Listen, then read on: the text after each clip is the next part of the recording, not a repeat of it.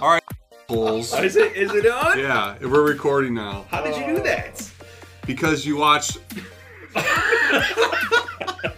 Ladies and gentlemen, boys and girls, children of all ages, it is now time for Because You Watched... Whoosh! Wait, is it whoosh or zoom? It's both. Dramatic. Starcrash. Because you watched Starcrash, Michael Vanderpool here, along with Dr. Alan Barris and Michael Klink, whose mission in life is to prove that art matters. Because it does. Are here today because of Starcrash, and because of Starcrash, we watched Space Raiders. Now, Space Raiders is a 1983 Roger Corman production. It stars people. Vince Edwards, David Mendenhall, who's probably, I would argue, the most noticeable of the bunch. Patsy Pease, Tom Christopher, a bunch of other people you have never seen in anything since. And Dick Miller was in it for like a second. As Crazy Mel. Oh, his Wikipedia picture is awesome. So, how do we start? How does this relate to Starcrash? Why did this show up in our Because You Watched Starcrash queue? The same thing. It was in space. Well, it's in space. It's Roger Corman, and we've seen Corman as a common factor here. It's ripping off a huge chunk of Battle Beyond the Stars, which we've already seen footage from in Forbidden World. Yes. Same damn space fights. Yes. And I think that about covers it. When I was watching this, when I first started it, the ship looked familiar, the main ship. Yep. Yeah. And I was like, why does that look familiar? And I thought it was a Star Wars thing, so it looked like a starfighter from Naboo. And then I saw it as one of the aliens with the eyes that come up off the top of your head on Star Wars, too. The Ithorians. Ithorians, thank you, yes. Holy mackerel, nerd card. Wow. But... So the whole thing is, again, it's that Star Wars feel. There's aliens in this. There's space fights. There's intrigue. There's prostitution, apparently. I don't know. Yes. We'll come back. Hold on, this will have to be bleeped probably, but the space whore is how she's listed, or whatever is listed in the credits. We'll come back Yes. to So, the space sex worker. Talk about her. So this is interesting because one of the criticisms of this film is that it repurposed footage from Battle Beyond the Stars. So, when we talked about Starcrash and Galaxina and Cold Equation in the second episode, it was really like, okay, what are these things trying to do as they relate to Starcrash, right? Like Cold Equation being the melodrama, Galaxina being the farce. Where do you guys think this falls in range of like seriousness? It's in the middle because it's still trying to be space. I mean, it's very obviously space opera. There's funny elements in it. I'd put it in the same range as the Star Wars prequels, in the sense that there were occasionally silly things, like, say, the entire existence of Jar Jar Binks, or any number of other little jokes that show up as visual jokes within the movie. We've got the unsuccessful space sex worker, which, again, we'll get back to later on, because if no one wants to have sex with this... Wait. We don't know she's unsuccessful. We don't know this. But nobody's interested in her. And by the laws of comedy and by science fiction, everyone should be on her like Ugly on an Ape. They should totally be involved, because that's better. That indicates that, again, we're in a weird future. There's weird things going on. And so let's talk about the space whore for a while. So we're jumping the gun a little bit. A little bit, yeah. And sorry, because I don't want to forget this, right? Like, because when we talk about this as being a comedy, so this actually plays into whether or not it's a comedy or not, right? The comedy is the this is going to get bleeped too. The space pirate goes full dump on the space whore's posterior. Yes. And the space whore turns around. I'm just trying to see how many times I can say space whore in a paragraph. Turns around, and it has this big, huge, ugly alien face. Yes. And the joke is, oh, that's the joke, right? Right. Which would have been a cool setup.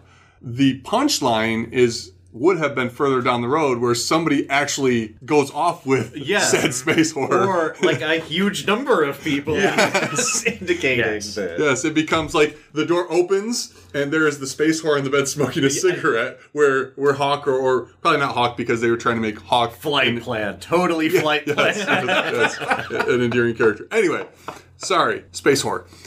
Now we move on.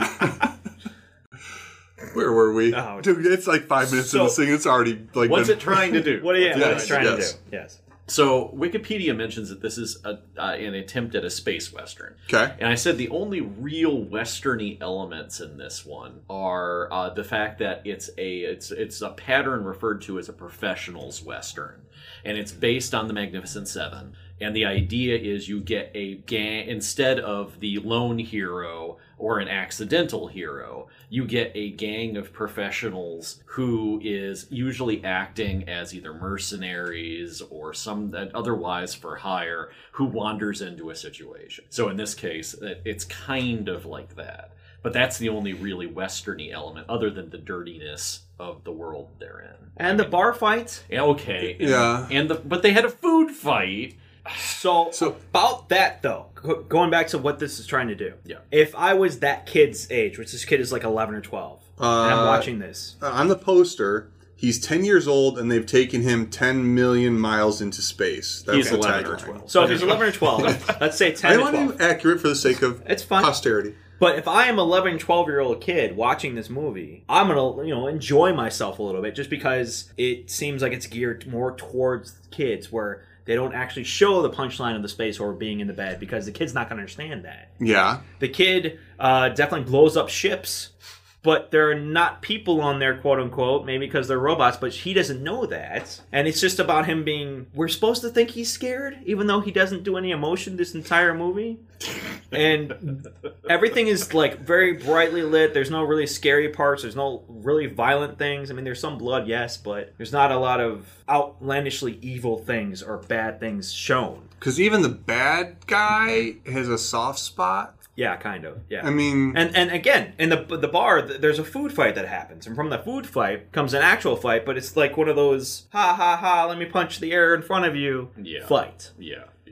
So this movie is made for 10-year-old boys. But at the same time, the entire crew dies. Yes. Except for Hawk. And he might die, depending on how good an accidental surgeon old cousin Oliver is when trying to fix him up. Oh, so was it successul? As a kid's movie? Yes. I think so. Or like a kid's movie in the same realm as Mike, I think you mentioned earlier, Cloak and Dagger. Right. Like, this is basically me as a bored 10, 12, 11, 12-year-old in the 80s being like, oh, wouldn't it be awesome if this happened to me? Mm-hmm. And I'm assuming, because, we're going to get into talking about like how the plot doesn't work and all those other things. Kids don't give a rip about that, right? They want to see aliens, which we have. Aliens, check. People getting shot and fighting, check. And there's Crazy Mel. And there's Crazy Mel hologram, check. Like this idea of being like I wish when I was younger that I was a child of aliens and that they were just going to come back and take me away, right? I mean, like, most of us nerds probably had that thought, and this was us being able to live out that fantasy in film. Now, for us now, or probably even 30, 40-year-old men back then, I don't know that this would have. They were probably watching Chuck Norris. Not Brando. Who's the other guy? Bronson. Sorry, I just compared Bronson. Mixed up Bronson and Brando. Wow. Did I lose points there? They're both dead. Yeah, I would have lost points there. So I'm trying to see if it made money, and I can't see anything box office-y here. You guys... If it's Corman, it made money. The issue is it probably had a pretty low budget to begin with, and partially repurposing. Right, that's what Wikipedia is telling us why they got a little bit of criticism from repurposing, which in my mind, whatever. So Corman sold New World, and this is direct quote from Wikipedia. Sold New World Pictures in January 83 for $17 million. Stayed a consultant, he agreed, blah, blah, blah, blah, blah. What does this film have to do with this film? He announced plans to make films budgeted between $2 and $5 million using cash from the sale of New World. he wanted to make less commercial films. Those films included Space Raiders, included this film. So this was probably made between $2 and $5 million, which I can see it. And wanted to make less commercial films. That doesn't make sense. So I'd have to follow that link to see where that comes from. But this is basically Saturday morning cartoon sugar. Yeah. Right? Yeah. Yeah, with a little bit more violence than usual. I guess in the 80s it would have been nothing. But nowadays we have different sensibilities. So it was successful in making 12-year-old boys happy. Such a weird thing to say. Yes. So let's get into the WTF moments. Oh, and this is, I guess before we do that, did you see the poster? Like the poster, and if we're going to judge things, or again, from the 80s as the poster being the main vehicle for selling these things, right?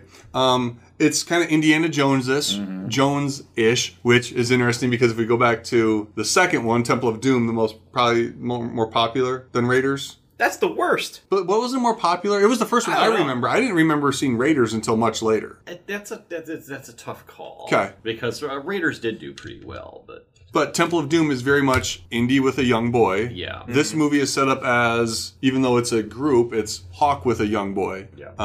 But from the poster and everything else, I think looking at that just confirms the stuff that we already said. So good job, Mike.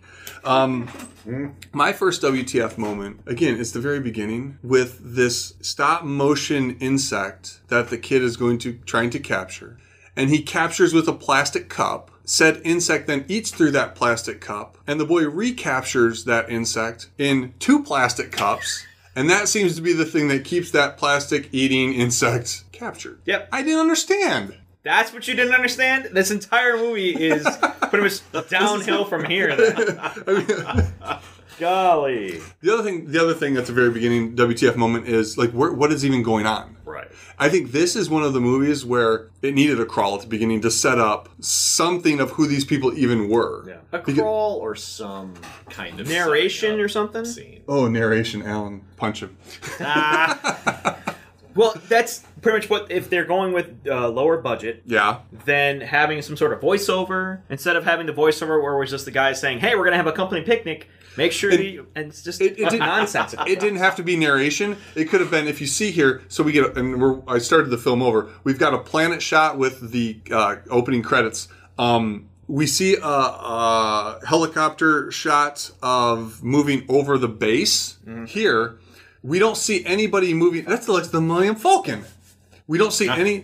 If we go back to that shot, there's nobody actually, like, these raiders aren't moving in, so we have no idea that that's even be visually communicated. If we would have maybe heard their radio communication, not as narration, but as some explanation here of what was about to happen. Because all of a sudden, kids hunting an insect, and then space pirates show up.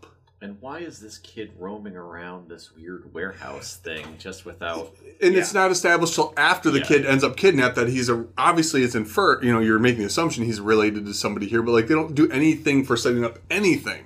And again, I think a misunderstanding of Star Wars, because Star Wars starts with that first opening sequence, but the crawl helped to establish what was going on there. Well, that and clear character design and a number of other things. Wearing black, the wardrobes, everything, Speaking of that bug, that kid broke the Prime Directive because he took the bug onto a different planet and let it go. That is the most dangerous thing you can do to an ecosystem. Asian carp, anyone? Man, yes. Zebra mussels? Yes. Yeah. I mean, and that's still on our same planet. Yeah. So you put that bug on a different planet, who knows what's going to happen? It'll become the god king of that planet. I know. Yeah, there we go. There's my sequel idea for this. Because out of all these movies, I'm either going to write a prequel or a sequel based on what's going to help me try to make more sense of it. So what are your WTF moments? Because we could watch this whole thing straight through and be like, yep, that's one, that's one, that's one. All right, my first moment, and this is from Battle Beyond the Stars, actually, is, are those boobs on their ship? I thought they might be testicles. Depending which angle you see, and we're talking about the spaceship that's used here, the primary spaceship. The thing that looks like a hammerhead shark. Yep. Or an Ithorian. Yep. And it's got boobs. And I was wondering if this might be some kind of play on the idea of a ship's figurehead. Well, so this... Like you got the mermaid with boobs on the front of your pirate ship, and this might be a play on that? If we go to where this ship came from, Battle Beyond the Stars, and the culture that had this ship in Battle Beyond the Stars was very much a elven, organic, in touch with nature culture. Was that the chick that barely wore anything? That was the warrior? No, that was the Valkyrie. Okay. That was the Valkyrie. Okay. No, this is the initial planet that Scarface comes and says he's going to give 7 days or whatever it is, 7 risings of your sun. Need to watch this. So they were, Battle Beyond the Stars. So the initial planet is like a peaceful planet, unable to defend themselves, right? 7 samurai. And their ship is very organic. I'm making motions with my hands as I try to figure out which words I'm allowed to say. Compared to every other ship that we see that is very much straight lines, harsh shadows, blah, blah, more blah, phallic. blah, blah. Which, at least from a design standpoint, does make more sense. That 100% makes sense. But just being used out of the blue here... Exactly. What is that doing? Yeah.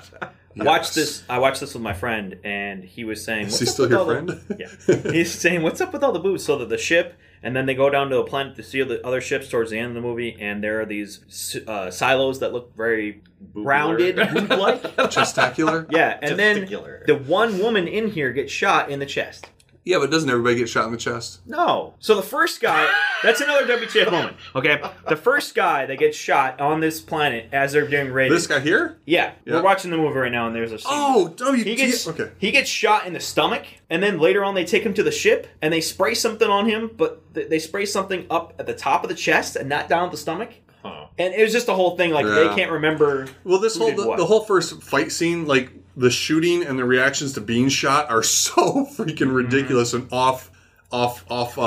It doesn't make sense. In my notes, I have dramatic shooting, dramatic dying. Yes, I just had a big, huge revelation. The one thing watching this, the neckerchiefs. Like, I don't know, that was a big WTF moment because they make an interest of people taking them on and off. First guy that gets shot has a neckerchief. So maybe it's when you have a neckerchief, you're the next to die. Oh, man. Like the red shirt. Exactly. And then, so Alan, what's your WTFs? All right, so I've got, how does the ugly alien hooker make a living if no one is attracted to her? So, again, missing a huge opportunity to show how weird this future world is. Let's see. The kid gets a beer. All right, now this reinforces the whole, this is like Cloak and Dagger and these other kids' fantasy things. Because not only does this kid get to kill like every kid wants to, but on top of that, that kid gets a nice frosty beer after. Yeah. And a whole beer, he doesn't even just get a sip. Mm-hmm. Yeah. Like, they're not his parents. It's 1983. Yeah, whatever. And it's interesting because then the insect that he captures, it gets put into an empty beer can, and that's where it lives after the plastic. So this kid really does like go from innocent kid hunting bugs to human killing, spaceship flying, watching people die, blooded beside beer swilling outlaw. I mean, every 10-year-old's dream. He still has that terrible hair. Yes. Yeah, well. I think that's us kind of projecting that on him, because they don't actually they show the actual actions, but the entire time the kid is blank faced, kind of smiling. He's got one emotional moment where he's crying because Hawk might die, maybe. Oh, spoilers. But the whole time, it's just the kid is the same. At the end, he's even running like a kid would run. Yeah. Right. He goes back to being a kid. Yeah. So there's like no character development. I see anyways. Yeah, because like it's like Hawk likes this kid from the beginning. Yeah. The lady that doesn't like the kid from the beginning doesn't end up really liking the kid, right? But she dies, so what? Yeah, I mean, very dramatically. There is no. Well, everything she does is dramatic. Did you see that shot of her just throwing the thing out of the locker? Yeah. Everything she does is like her barrel rolls are just like the most pronounced barrel rolls I've ever seen. She's trying to act, okay? No, she is being. She's beyond acting. She is being.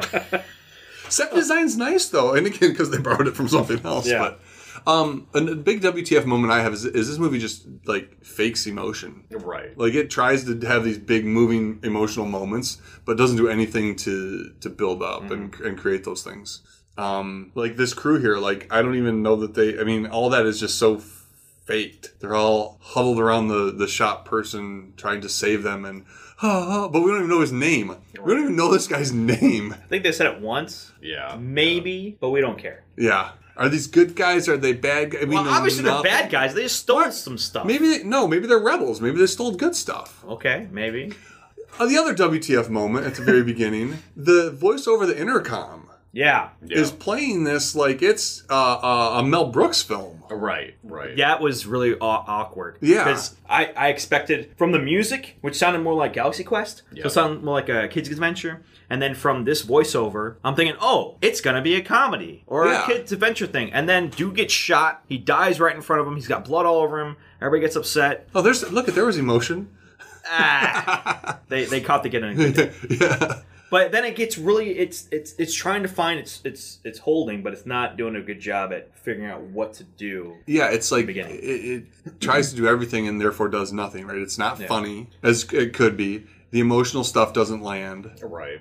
Even the action stuff doesn't land. So even if we're talking because the shots don't hit. Well, the worst, there's or another WTF. So there's a point at which our heroes are on a bridge and they're crossing it. Well, we use heroes in big quotation marks. Our heroes, the people that the camera is pointed at most of the time, are crossing a bridge. And there is a parallel bridge that has robots on it. There is a low rail on the bridge. There's no exchange of fire until they hit the end of the bridge. It's suddenly, that low rail has stopped blocking our line of sight. Now it is time to engage the robots. We all know that robots can't hit with railings. Well, okay. But we're passing up the opportunity for some very savage railing kills. Yes! To use a line from MST3K, there's a movie they do called Space Mutiny, which just has situation after situation where someone gets shot and falls over a railing. And at one point, someone falls over, they all yell out, "Railing kill!" And Nice. So... Wasted opportunity. They passed up that opportunity. And the robots are also played up at one point as like really threatening, and then they just shoot one and it falls right over. It's like, why didn't you do that before? Yeah. Not only that, but they kicked one and he fell down and he tried to get up and the other person just stepped on the robot's chest and it just stayed down. Like, well, okay. So the robots are not menacing. And that's why they went with clones. Oh wait, wrong movie. Obviously. So one of the things towards the beginning of the movie when they find the kid, Hawk goes, "I won't hurt you. I'll either ransom you or throw you out an airlock." Wait. I love that quote. Because, he's not going to hurt him. He's either going to ransom him or pretty much kill him. Okay, I said something like that to my son. So quote roundup. All right. Quotes. Okay. Yeah. When I grow up, I'm going to have a job in some office. I won't get to kill anyone then. Let's see. Quote, "We never do laundry." Which I think should be the tagline for this one. Quote, "I'm just another loser trying to stay alive. And guess what? It didn't work. Because your entire crew is dead." I think that's Hawk, actually. So I guess he did stay alive, but he got everyone else in his crew killed for no gain whatsoever. Amazing leadership qualities. Yeah. You got one? Okay. I think that's everything. So eventually we will get to the WTF of the overall plot here. Yes. But I got another quote.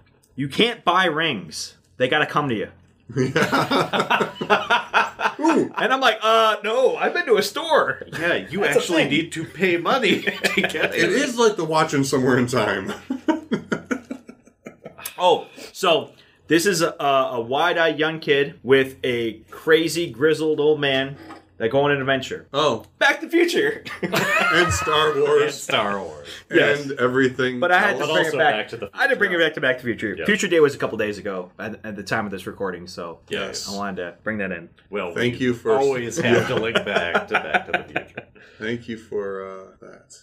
So I wanted to wait until a little bit later on to talk about kind of the plot. We only have 7 minutes with left. this movie. Okay, but what I got was this is Raising Arizona in Space. That's a good one. Home Alone in Space. Got it. And there was something else in space. Cloak and Dagger in space. Yeah, but they have the Wet Space Bandits. Is what there was 2 guys that were trying to. Yeah, you're right. You're right. Kidnap the kid. So that whole trying to get him in the ductwork thing. Yep, you're right. Yeah, 100%. Except without the man traps. But anyway.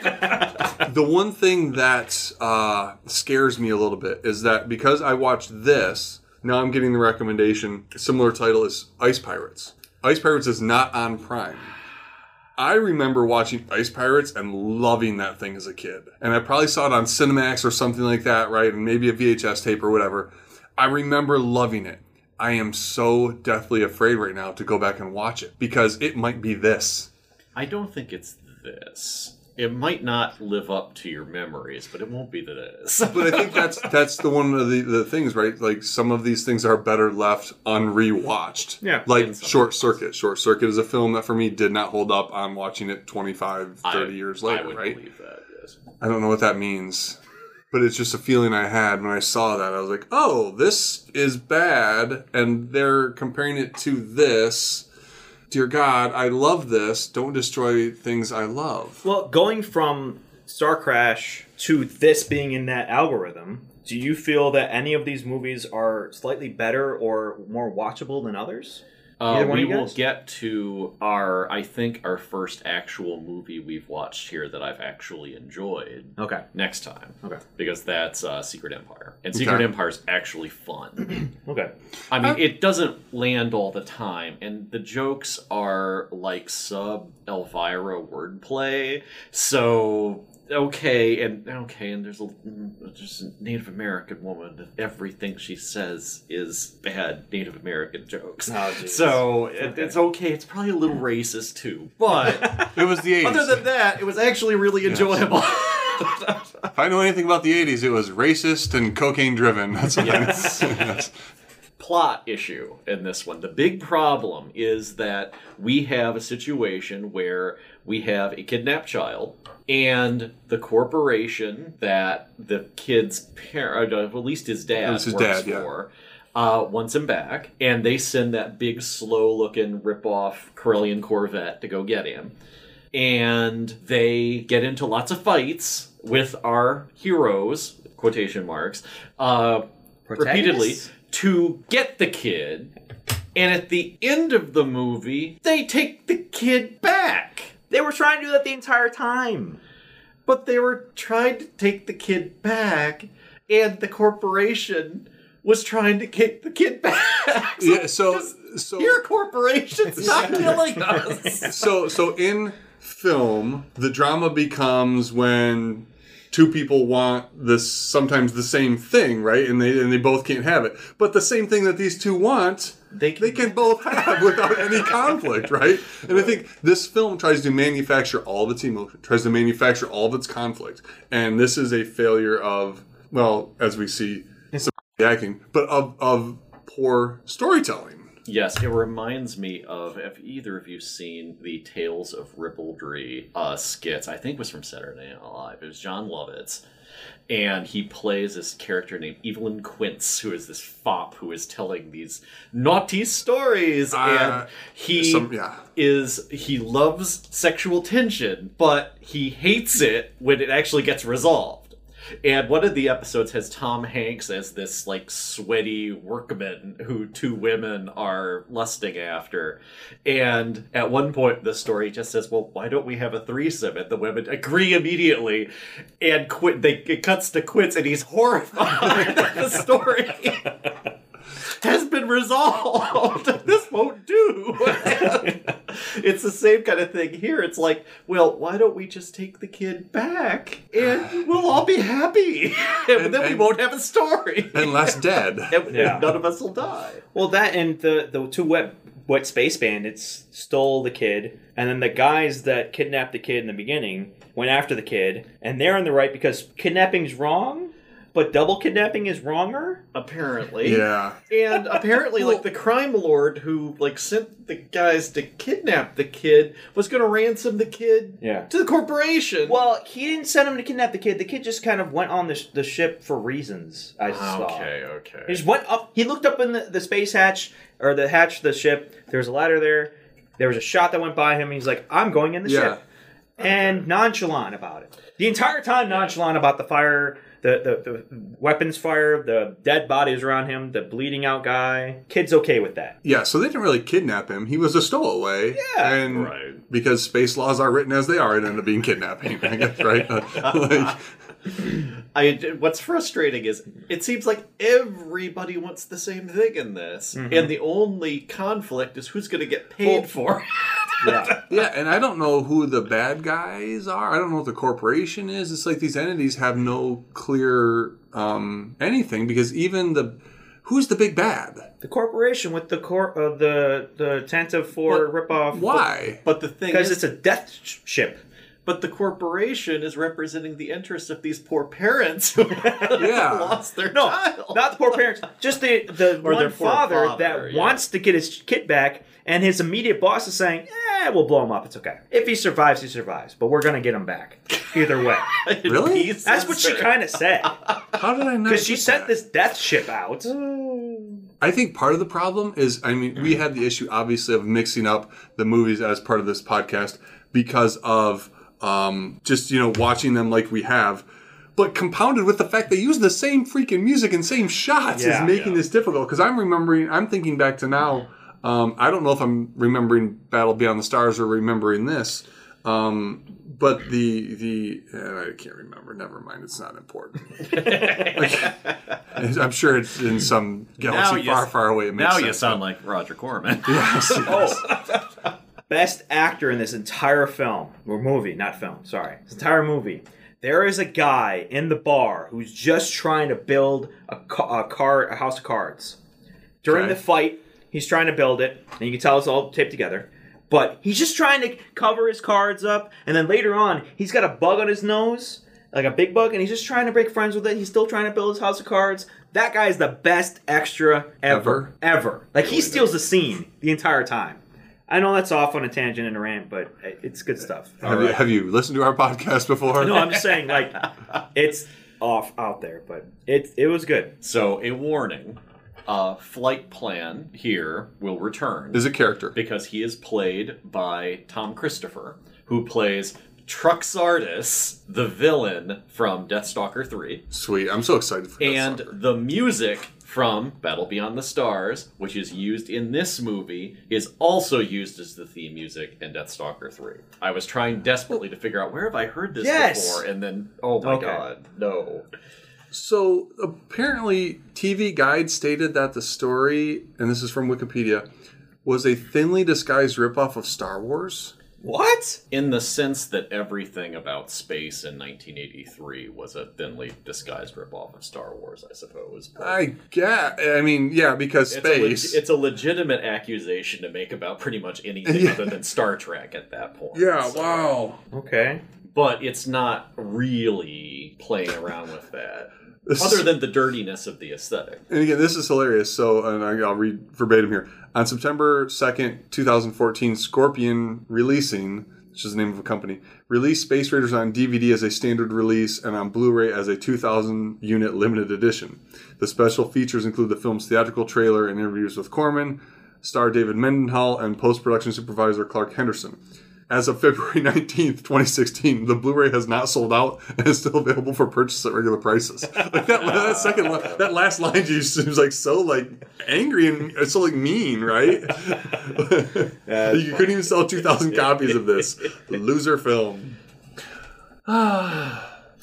I do miss the days of sci-fi movies and TV shows where they had flashing lights in the background for no reason other than they flash and they look fancy. The flashing lights and the toggle switches seem to be like that was everybody thought the future was going to be. Now it's all touchscreens and holograms. Yeah. Sad day. Because that's transparent stuff on the bridge. Yeah, of course, transparent stuff on the bridge. I think in Battle Beyond the Stars, when the hero starts to pilot the ship, and he's talking to a ship that has AI, yet he still has to flip a few toggle switches that are not labeled. It's kind of like it is dumb, but like this ship can we'll have to do Battle Beyond the Stars. Sorry, I don't want to get off on that one because I don't want to confuse anybody, but. The scarf thing there, and that's a huge thing. They all have neckerchiefs. I don't know why. I don't know what part of the pirate's life for me that requires. Maybe it's... there it is. There's our space alien. Yeah. Or space... Hey, Flight Plan's checking her out. So he does. At the beginning, Flight Plan said she's not my type, and then she turns around and he was like, yeah, she's my type. You are like Flight Plan. Yes. Because he doesn't like humans. He's a space player. So it's 1 o'clock. So, Mr. Klink, you have to go to class at some point, right? So what do we learn? Number one, it's a hard living as a space whore. number one. Number That's one. our person. Because I'm using that word because that's how she's titled in the It's credits. Not our fault. Yes. Blame the 80s. Blame the misogynistic 80s. If you're 11-year-old and in space, you cannot get killed because adults will help you. So go with strangers. That's what I get from this, right? So go with strangers. Go with strangers. Don't go with strangers, kids. But go with strangers in space, apparently. And what I learned is it is very important to communicate at all times, or else your entire crew will get killed by people who want the same goal you want. Awesome. All right, so from Michael Klink, Dr. Alan Barris, Michael Vanderpool, because you watched Starcrash, this movie that might be Battle Beyond Raiders of the Lost Somethings,